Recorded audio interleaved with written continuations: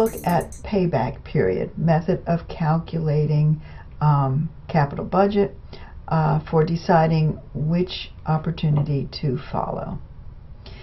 Payback period is the simplest method, and it simply tells us how many years it will take us to earn back the money that we're spending.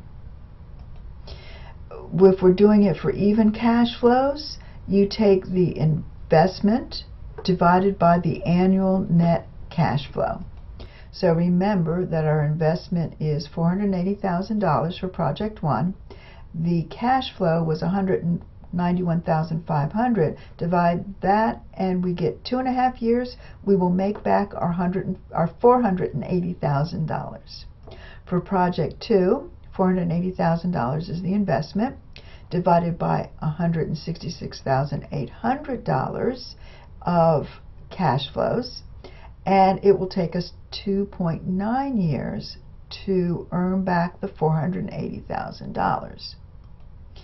When you're using the payback period, you're going to choose the shortest payback period because that means you're going to recoup your investment faster, and then everything that you earn after that is extra funds. That's on top of what you paid for the investment, so it's profit. And in this case, we would choose Project 1. The next method is with uneven cash flows. The first year on Project 1, we expect to earn $240,000. The next year on Project 1, $200,000, and third year, $160,000 for a total of $600,000. So in this case, we have higher returns in the beginning and lower as we go on. For Project 2, we're going to start with lower returns and increase. So we start with $130,000, the next year is $140,000, the next year is $160,000, finally for $200,000, and the total return from this investment would be $630,000. So now let's look at how we come back with our payback period. How many years will it take us to recoup our investment? So for Project 1, we have our cash flows from the previous slide, and we're going to keep track of running total of our cash flows. So after the first year, we have $240,000 in cash flows. Second year, we have an additional $200,000. Add that to the previous $240,000 for a total of $440,000 that we have earned back from our $480,000 investment. In the third year, we're going to receive $160,000, which results in $600,000 cash flows over the 3 years. So the $480,000 that we spent will be paid back somewhere between year 2 and year 3. So the next step is to figure out exactly how many months into year 3 it will take to earn back the $480,000.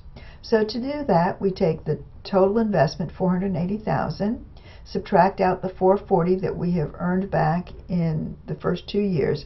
That leaves us $40,000 that we need to earn in year 3 to get our payback.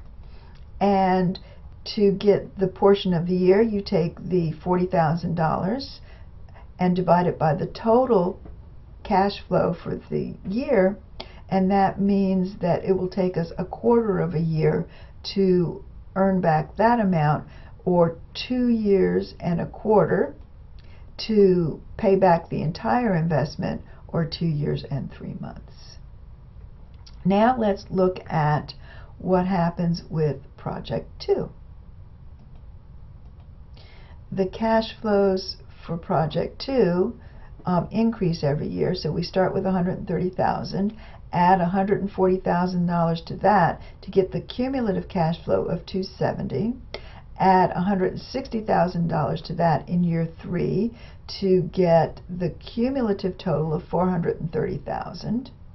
We'll add the 4th year total of $200,000 to get $630,000 total. But remember, the investment is $480,000. So in this case, somewhere in the fourth year, somewhere between year 3 and year 4, we will hit our $480,000. So we'll calculate that the same way. Take the total investment of $480,000, subtract what we've earned up through year 3, $430,000, for $50,000 that we need to earn in year 4.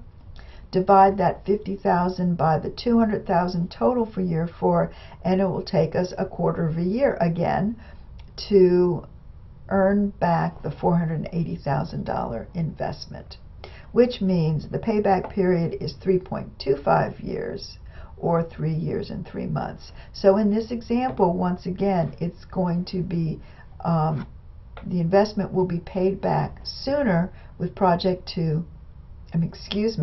It will be paid back sooner with project 1 than project 2. Project 2 is going to take longer to pay back our investment. And it's as simple as that.